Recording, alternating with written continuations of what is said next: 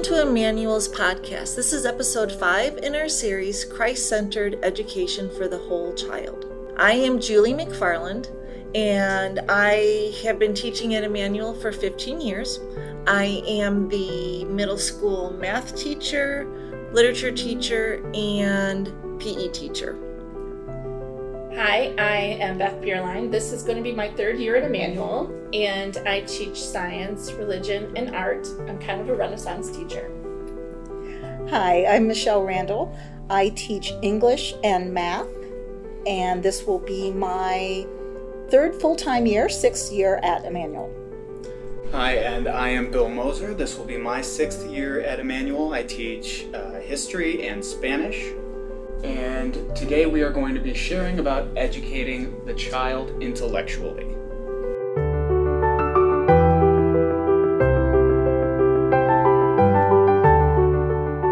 So at Emmanuel, we've had our advocacy program for, 2 years now?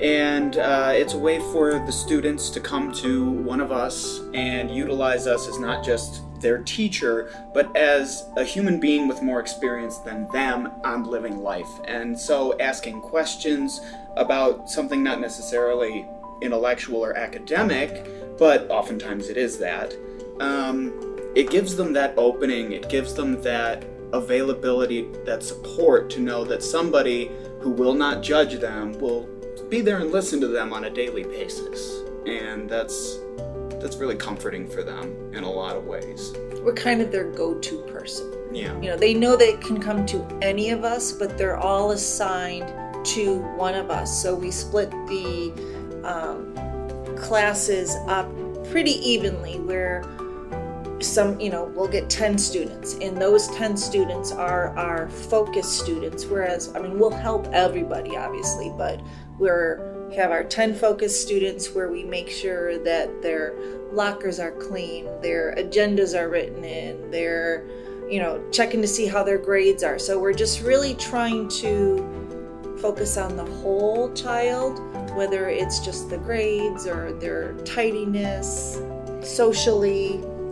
We can add in the time management skills, the study skills, those type of things that can help them be successful in the classroom, that they may not get the time individually within that immediate classroom. Our advocacy program happens during study hall. So we pull the kids out privately to talk with them and work with them. We have the freedom of a large block of time if we need it for that day, or multiple times a week to meet with that child. Perhaps they're in the middle of a big project, or studying for a constitution test or those type of things. It's a great time to be able to give that focus and attention to that individual student.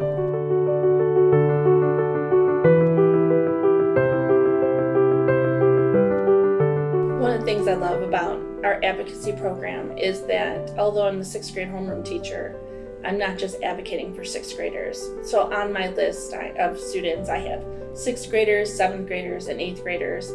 And we put a lot of time and effort deciding which adult that we really think that they're going to connect with. It really has turned out really well because we've had so many positive things that have come out of it. I think academic success, but I also see things like critical thinking skills. I also see goal setting has been one of the highlights of what I've seen come out of this program.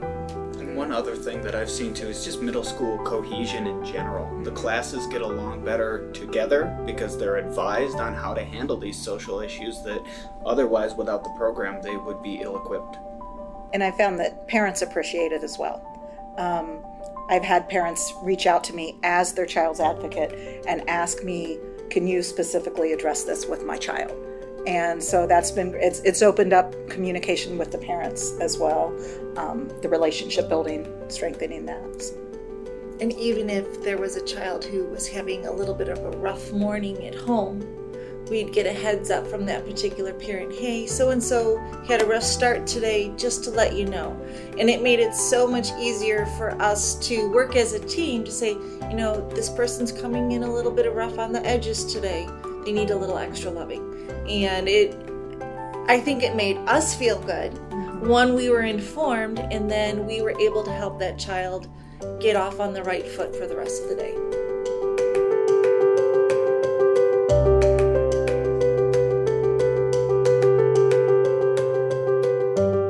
Thank you for listening. Stay tuned for next week, episode 6, where our 5th grade teacher and assistant principal, Penny Sudam, will be talking with you about educating the child physically.